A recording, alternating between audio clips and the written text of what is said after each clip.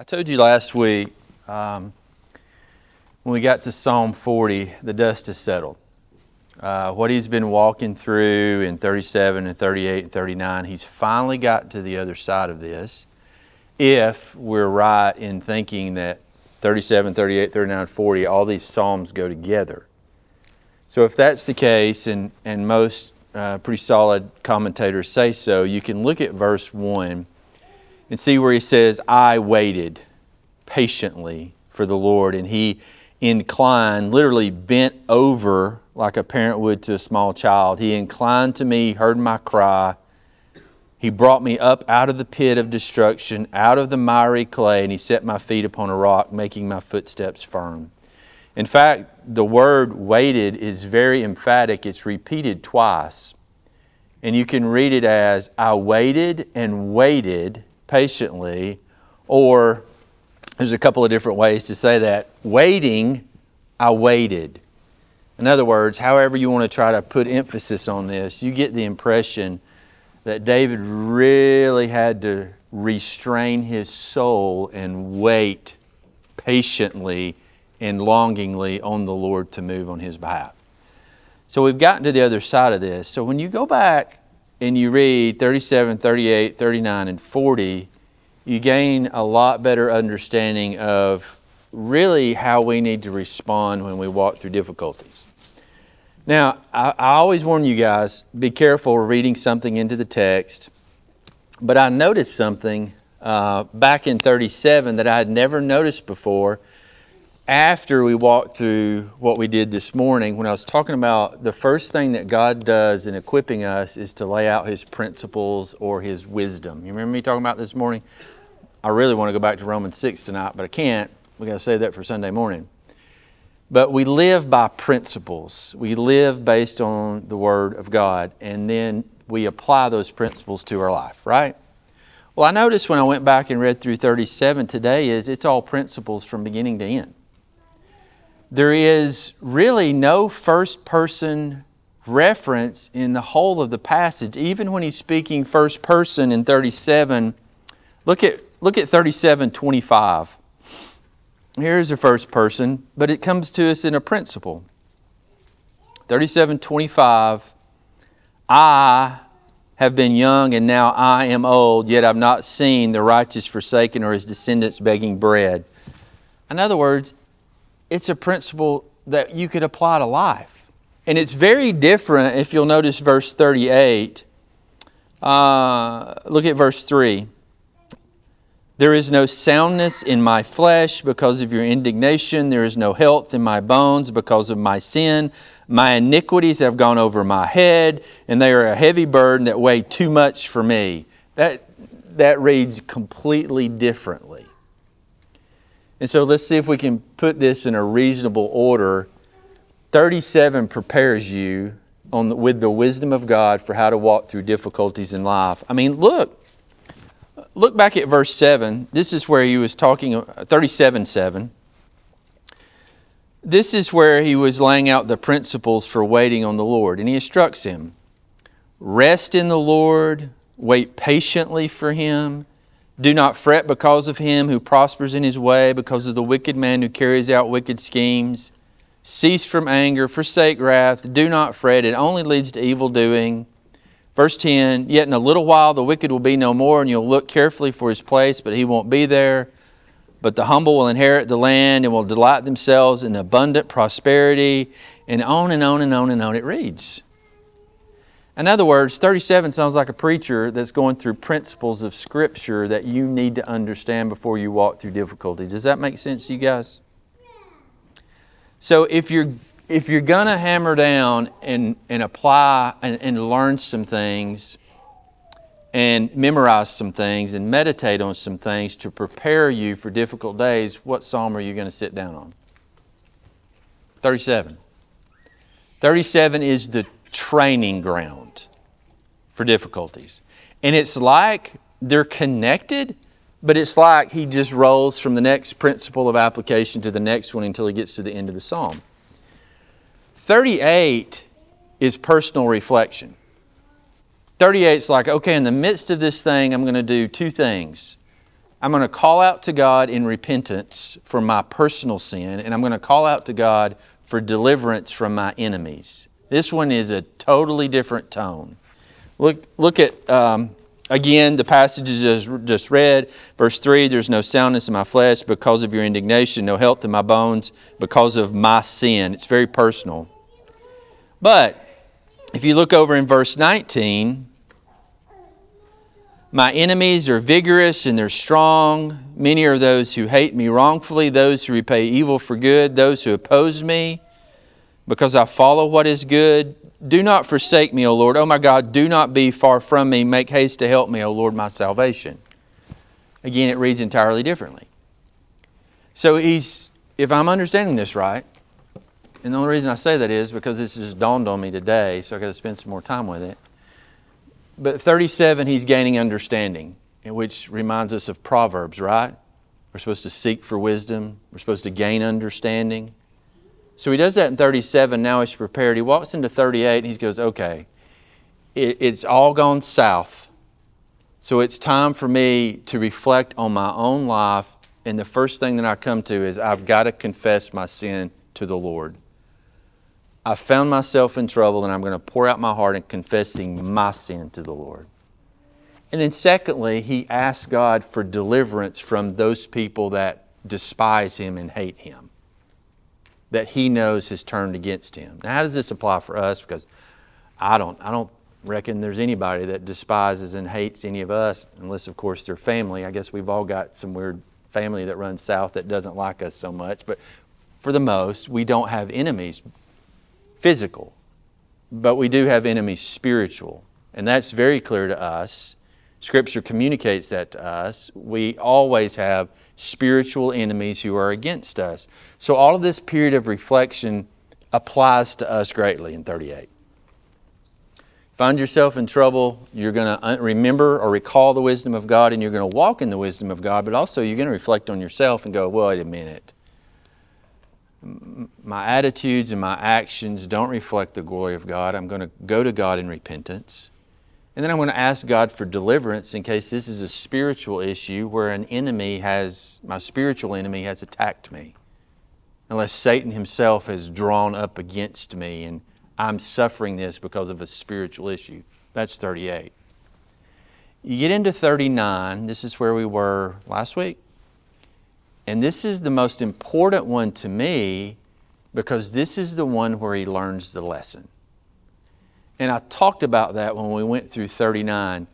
If it wasn't for the wisdom gained in 37 and the personal reflection and confession in 38, we wouldn't have a gained understanding of 39, and therefore worship in 40 would be very shallow.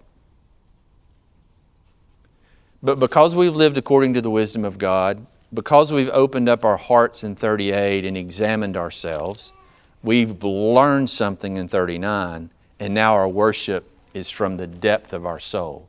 I told you this, guys, last week. If you've learned something, worship is easy. It's just like you're on an island and you don't even know anybody else is here. You're just so filled with praise to God for what you've understood and how He's carried you through the storm. So you get to 40 and you're like, I don't care. I'm worshiping God. But if you don't live according to the principles in 37, and you don't even take the time to personally reflect on what's going on in your own heart, you don't learn the lesson in 38, and your worship or you don't learn the lesson in 39, and your worship in 40 is, what song did you sing this morning? I don't remember what songs we sang. I was kind of checked out. I was struggling this morning in worship. That's kind of how it goes. So, I want you to spend some time with these, and I want you to see the flow in these things and apply these things, because these are things that are very important for us to understand what David's doing and learn to apply. So, as the principle goes, back in 37:7, rest in the Lord and wait patiently for Him. David says as a preacher, 40 verse 1, that is in fact exactly what I did.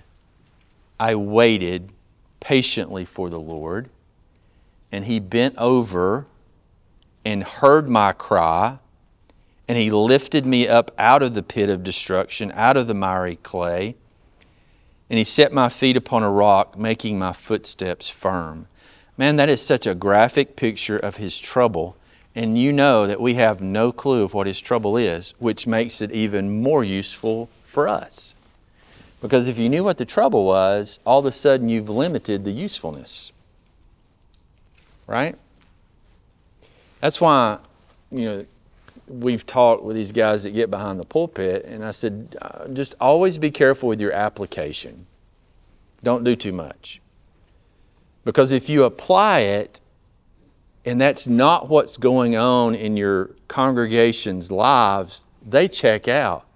Because you've applied it to something that has nothing to do with their life. Yet if you just preach the principles and the truths of Scripture and allow the Holy Spirit to work, you can hit everybody in the room. It's more like a shotgun than it is a BB gun, right? That's what the Holy Spirit does. And so you got to be careful with application. David was careful with application. And so he just simply says, God lifted me out of this boggy pit, almost like a picture of quicksand, and he put my feet on a firm place to stand. But if you think about it, that's exactly how you feel when you find yourself in trouble. It's just like deeper and deeper and deeper and deeper you go. This is that, what do they call that around here, Chris? Gumby mud that we find in Sand Mountain when you start digging. You just like you can't find the bottom of it. Tried to dig a pond one time and I finally gave up. I just could not find the bottom of it. It was just sticky mud after sticky mud after sticky mud. And, I was on a bulldozer and I thought, I'm going to quit before I get the bulldozer stuck because I couldn't just reach the bottom of it. That's what serious trouble is like in our life. It's just like deeper and deeper and deeper and deeper, and you're like, I'm not going to reach the bottom of this. And that's when our Lord picks us up and puts our feet down somewhere that's stable and strong. All of a sudden we have a firm place to stand because it's the Lord who has delivered us. So you even got to appreciate verse 2 just because of the fact that David says, I'm not even going to tell you what it is because it's very personal to me, and likewise your trouble sometimes is very personal to you. But because of the deliverance, what do we have in verse 3? We've talked about this phrase. Let me ask you a question. What's a new song stand for? Or what's a new song represent? A new understanding. We talked about new mercies, right? I've gone through a new trial. God's taught me something new, and now I've got a new song in my mouth. I found some fresh and new mercy from God, and it means something unique to me, and I just want to praise the Lord for it. We just walked through something, right? I mean, trusting in the Lord, we're on the other side of this thing, but what we experienced secondhand from what Tyler and Wallace experienced is totally a new experience for us. And this morning, we were in such a rush, I just wanted to hit reverse and go back and let's just pause and either sing or clap or praise God for the fact that Tyler and Wallace got to take the CPAP off the baby and just hold the baby this morning. And Wallace ate today. Those are new mercies for us. Because, we've kind of, this has been pretty personal for us because they're a part of us, very much so. And we just watched Wallace lay in a hospital bed for how many months? 3? 3 months with not able to eat anything, constantly vomiting every day. And when you think about that, all of us, we were like, no, sir. Especially in a foreign land and not being home and not being around family. And she had to walk a very, very, very difficult road that's totally unique for this body. And now we were to the other side of this thing.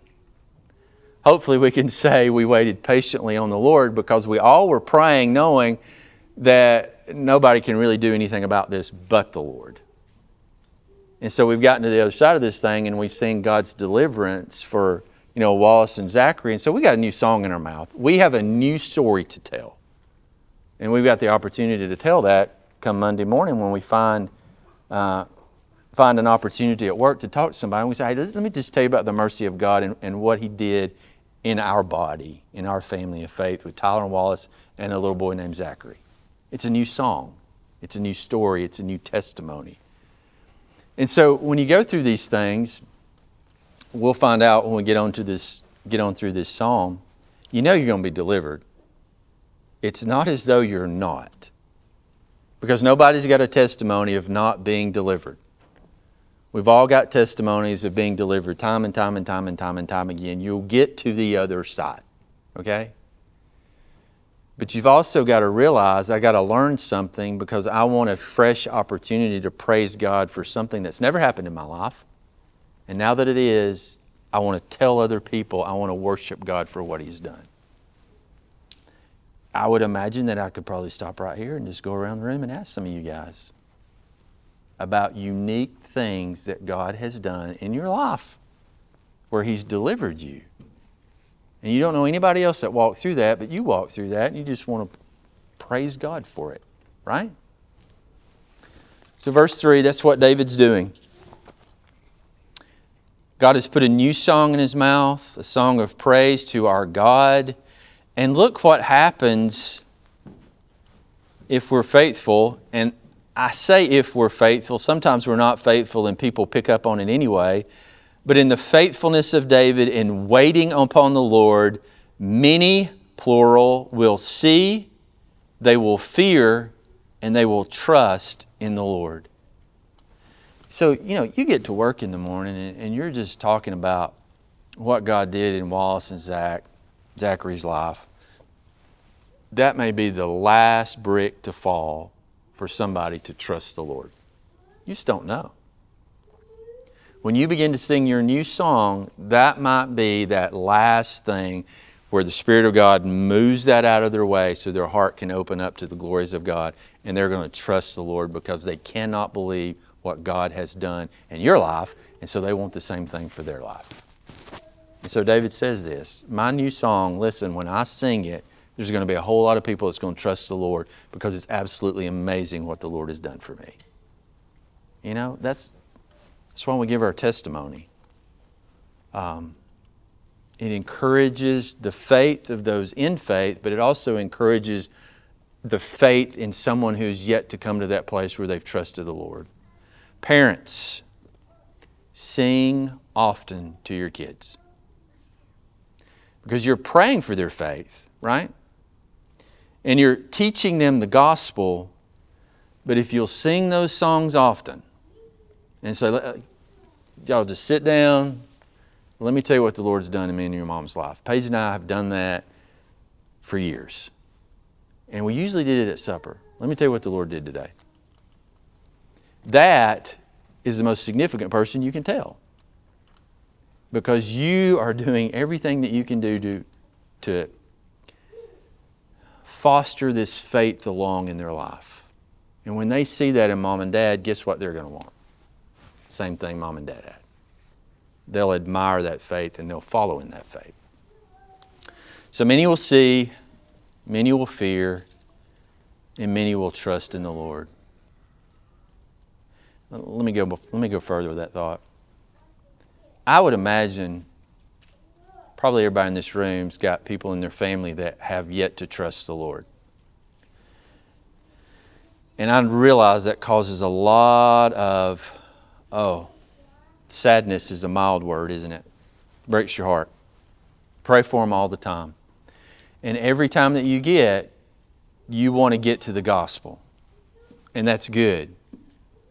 But don't forget, when you have opportunity and you've got a new song in your mouth, just sing that song. Just tell them what the Lord has done for you and just let it rest on their soul.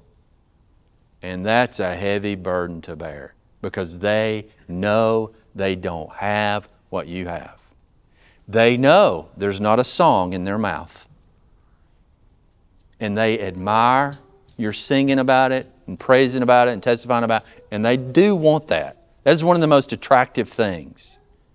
In fact, I tell you what, you can try me on this. You get to work and you sing one of your new songs and you watch every one of them get quiet.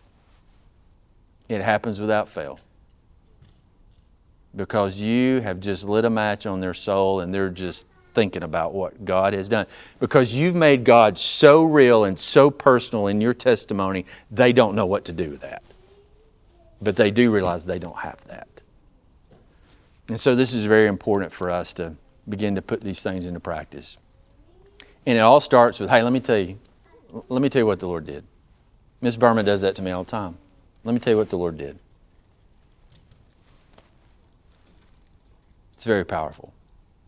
Now you get to 4 and 5, and David, who was a preacher in 37, has all of a sudden internalized these principles that he had in his mind. In other words, let's say you memorize the passages in 37, but when you get to 40, verses 4 and 5, they're not just up here in your head, now they're down here in your heart. Okay? Notice what he says in 4 and 5. How blessed is the man who has made the Lord his trust. And David says, I know it for certain now, because I told you to wait in verse 37. I get to 40 and I said, I waited and I waited. And now he gets to verse 4 and he says, oh, how blessed is the man who waited and waited upon the Lord, or put his trust in the Lord. I know it personally. I had it memorized, but now I know it personally. And then notice what he says. He has not turned to the proud, nor those who lapse into falsehood or lies. In other words, here's basically 2 categories that you can go to if you don't want to trust in the Lord. You can trust in yourself and your own wisdom. We'd call that pride. Does God like pride? No, He hates it. In fact, He says, I hate it. The second thing you can do is you can trust in a lie. I found myself in something and I'm going to deliver myself because I'll just lie. Now, both of those is nothing but pure idolatry. Anytime that you don't trust in the Lord, you are an idolater. You've put your trust in something else. You're going to trust because you're in trouble. And so you're either going to trust in some sort of falsehood or lie in order to deliver yourself, or you're going to trust in your own strength and your own ability, or someone else's strength and ability to deliver you. And the moment you do that, you've committed yourself to idolatry because you've chosen not to trust in the Lord. And so David says here, listen, I know by personal experience, you will be blessed if you will trust in the Lord and don't turn to the right or to the left. Just wait right here upon the Lord to deliver you, right? How blessed is the man, verse 4, who has made the Lord his trust, has not turned to the proud, not to those who lapse into falsehood. And then this is what he's learned about God. He's internalized this. Many, O Lord my God, are the wonders which you have done. Your thoughts toward us, there is none to compare with you. If I would declare and speak of them, the wonders, they would absolutely be too numerous to count. So David's reflecting on the blessings of the Lord, which he refers to as wonders, and he says, I just can't count them. I would guess, Miss Berman, you think you could count them?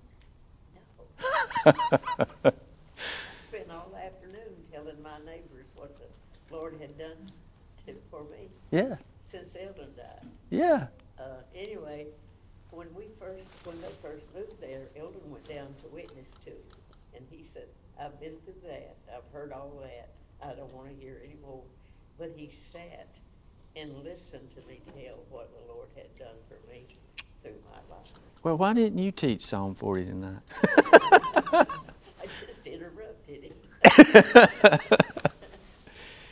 Miss Barbara, can you count them? No. I mean, literally, guys. And I found this to be true. The more things that you express thanksgiving to God for, the more you realize I can't catch up with Him. I just simply can't count them. And we've really tried to get this principle, I guess, or this truth instilled in our kids' heart because we thank God for everything. Thank God for, the food on the table. I pray with my eyes open now. I don't know if anybody else does that. I don't like closing my eyes. I'll look outside while I'm praying. I'll thank God for the sunshine, or if it's raining. Now we got Christmas trees. I'll thank Him for the rain. I'll look over at my wife whose eyes are closed, and I'll thank God for my wife. And I'm just looking around, and then I'll thank God for my kids. I thank God when I've talked to them. And Monday morning, I thank God for the opportunity to work. And I tell you, it blessed my soul to no end when I had asked John to pray for a meal one time, and we had worked all day, and he said, God, thank you for the opportunity to work. And I thought, I know where you got that from. And so when you live with that kind of perspective, all of a sudden you just throw up your hands and go, well, I just can't count them. I won't never catch up with your hand of blessing, and I'm just so filled with thanksgiving for them. Now, you know when you begin to be that kind of person, it changes everything about you. Because you're not looking at, well, this is wrong and that's wrong, and I don't know what I'm going to do about that, and this is nothing but a problem. If you spend all your time like that, it reflects on you as well. It changes who you are. Versus, well, I'm thankful for Cody. I'm so thankful for Cody. I'm thankful for his kids, and thankful for Eli. Just came to faith in Christ. And you just go down the list, and it changes who you are, right? I'm even thankful for Cody's mom.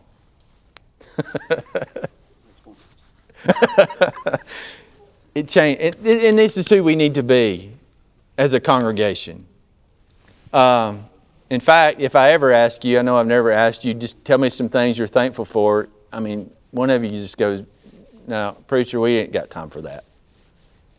There's just too much. I got to keep going. Now, he's learned something. He's had a new experience. He's internalized some of these principles that he was talking about in 37. And now he renews his personal commitment to the Lord. Verse 6 through 8. Sacrifice and meal offerings you have not desired. My ears you have opened. Burnt offerings and sin offerings you've not required. Then I said, behold, I come. In the scroll of the book it is written of me. I delight to do your will, O my God. Your law is within my heart. Now, I don't want to get into it too much, but there's been a lot of conversation about Asbury. A lot of people referring to it as a revival. Well, there's two things that must happen in order for there to be a genuine revival. Number one is repentance from sin, and number two is reformation or changed behavior. Unless you've turned from your sin, unless you have renewed yourself to obeying the Word of God, there hasn't been a revival. Now, I don't even know, we won't know for at least a year to come what really happened. But we get through a year or two and we look back on that and go, okay, who turned from sin? And who now is walking in obedience to the Word of God? And if we find them, we go, that's revival right there. See, this is what happened in David's heart. He experienced the hardship. He trusted in the principles. He gets to the other side. The principles have been made real. He's worshiping God, but not only is he worshiping God at length, but now he's recommitted himself to obeying God. That's revival.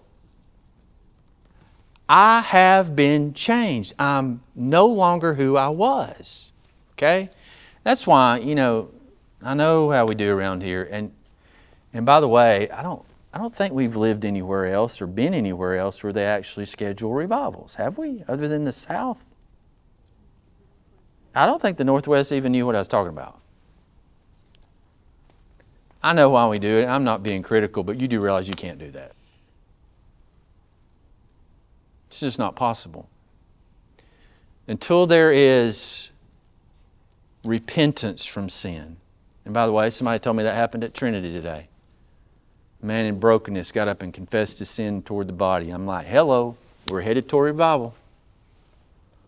All we need now is for the body to begin confessing their sin and everybody renew themselves to the obedience of God's Word. If you want to know a place that's close to revival, I'd say Trinity's like sitting in the number one spot right now where it might happen. because somebody got real about their sin in their life. This is what happens. This is what has happened to David. He goes from praising God with his new worship to self-reflection. He goes, you know what? I'm recommitting myself to obeying the will of the Lord. And unless it carries you that far, it has not accomplished its purpose. You think about that. I get excited when y'all sing loud. I really do. I mean, some mornings y'all are really singing and I get excited about it.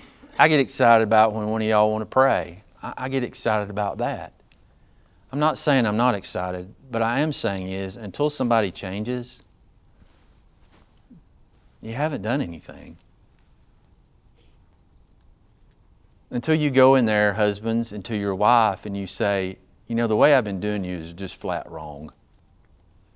And I want you to forgive me. Until we get to the point where we've repented and done different, we haven't done anything. Okay?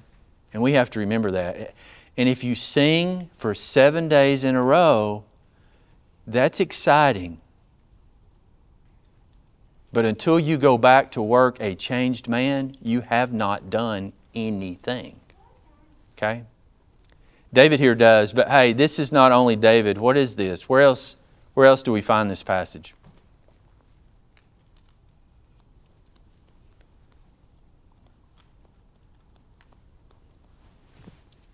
Oh, y'all, come on. Hebrews chapter 10. Go with me.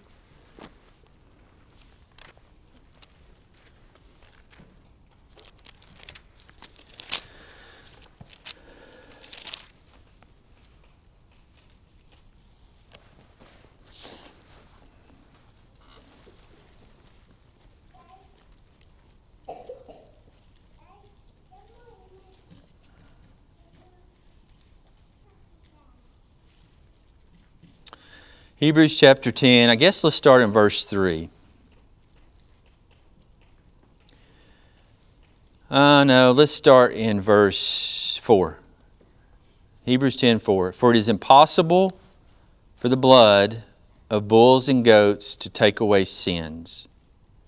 Therefore, when Jesus, He, comes into the world, this is what He says. Sacrifice and offerings you not desired, but a body you have prepared for me. And whole burnt offerings and sacrifices for sin you've taken no pleasure. Then I said, Behold, I have come, in the scroll of the book it is written of me, to do your will, O God. Who said that?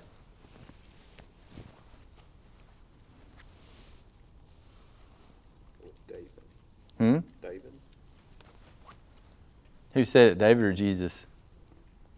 Yes. Yes. Holy Spirit. You know, David was speaking words that the Messiah would speak. But it's interesting when Jesus said these words. Look at verse, I got to put my glasses on. Look at verse 5. When did Jesus say this?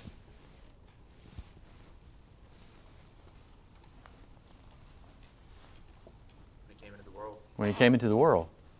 Jesus said this before He ever came. Which is interesting, because Jesus was helping us understand something about worship, right? Sacrifices and offerings you've not required. Now, can you make sacrifices and offerings without any kind of heart toward God? You can do that all day. Can you express worship toward God but not have a heart toward God? All that happens every Sunday by the hundreds of thousands of people. Jesus comes down to it, and what really matters is, I've come to do your will. I've come to do your will. How does that passage go, Cody? I think that's one of your favorite ones. Not everyone who says to me, Lord, Lord, shall enter the kingdom of heaven, but what?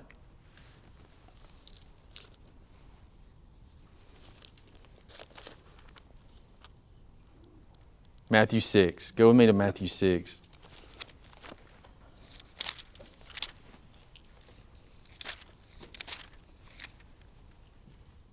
No, Matthew 7.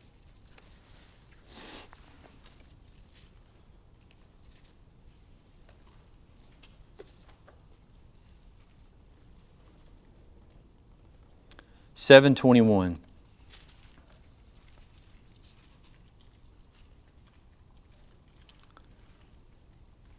Not everyone who says to me, Lord, Lord, will enter the kingdom of heaven, but he who does the will of my Father who is in heaven. So we come down to what is truly important here. And he makes the statement that really should frighten us to death. Not everyone who calls me Lord is going to enter the kingdom of heaven. What matters here is doing the will of God. That's what matters. And so when we come back to Psalms 40, you'll make your way back there, David is expressing something important too. Worship, is worship. And it has value. But you do understand at the end of the day, what is important to God is doing what God has said.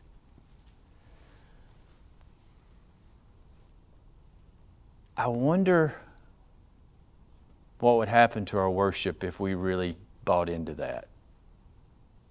I wonder if it would change.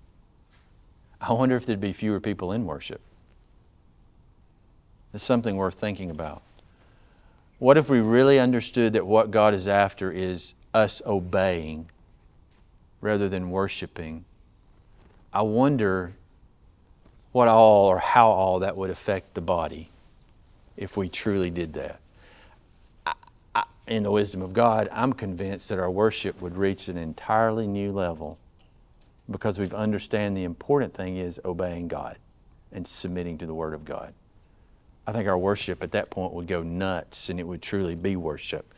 Rather than this shallow, you think about it. I've disobeyed the will of God. I've rejected the Word of God all week. But here I come on Sunday morning and worship went, I don't get this, but worship just went so far we didn't have time to preach the Word of God. Does that really even line up with this passage? Because what he's after is obedience. And if we were truly obedient to the Word of God, I bet it would make our worship maybe not hours long, but really deep. Because we've understood what it was really about. I know from my own life that I can worship and disobey His will pretty much Monday through Saturday and do a pretty good job on Sunday of singing. I've done it many a time. I think my time would have been better off just staying at home and watching television because I don't think God receives any of that worship. All right, back to Psalms 40. We go from personal worship to corporate worship. Verse 9 and 10, I have proclaimed glad tidings of righteousness. Notice all the I haves. I have proclaimed glad tidings of righteousness in the great congregation. Behold, I will not restrain my lips. O Lord, you know. I have not hidden your righteousness within my heart. I have spoken of your faithfulness and your salvation. I have not concealed your loving kindness and your truth from the great congregation. We've moved from personal to corporate, and that's very important. Because now we've brought our experiences into the body and we're encouraging the body in worship because of what God has done in us. And I think I was having a conversation with Rob and Jeremy the other day because when you read 1 Corinthians, which I'm praying about where we'll go after Romans, worship is really not what we're doing now. As far as the makeup goes. Because worship is your participation, not your, what's the word I'm looking for when you just watch? Observation. I needed a shun. Thank you. Worship is not observation, it's participation in 1 Corinthians. And I really want to figure that out. Because if all you do is come and sit and watch and listen, it's not really worship. But if somehow you participate in it, of course in 1 Corinthians, they didn't have the Word of God, so somebody brought a song and somebody brought a hymn and somebody did this and somebody did that and somebody did this. And it seemed like the more that was involved, the better it was. But see, we've radically changed worship because you file in here on Sunday morning. I monologue for, I don't know how long I went this morning, 45 minutes. And then you get up and leave. Jeremy sings, and most of the time everybody sings along. but that's about the length of your participation. One fortunate thing that we do here that I don't think I've never really been in here, is we call on 4 different men to preach to bring in more participation, 4 different men to pray to bring in more participation. But you understand, worship requires participation, not observation. So David brings this into the congregation, and he's leading the congregation in worship. Now, verse 11, it all goes south again. Notice with me. You, O Lord, will not withhold your compassion from me. Your loving kindness and your truth will continually preserve me. For evils beyond number have surrounded me. My iniquities have overtaken me, so that I am not able to see. They are more numerous than the hairs of my head, and my heart has failed me. That's the way our life will go until either Jesus returns or you pass away and go to be with Him through death. Up and down. Up and down. But listen, if you learn something from the last time you were up, going down the next time you won't go so low. Because I took all those experiences, I remembered all those principles, they became personal to me, I wrote them on my heart, so as I go back down in whatever it is, I trust that I will see the Lord shortly because the sun will come back up. You know, just because you've had cancer does not mean you're saved from ever having a car wreck. Just because you've lost a spouse does not mean you'll ever lose a child.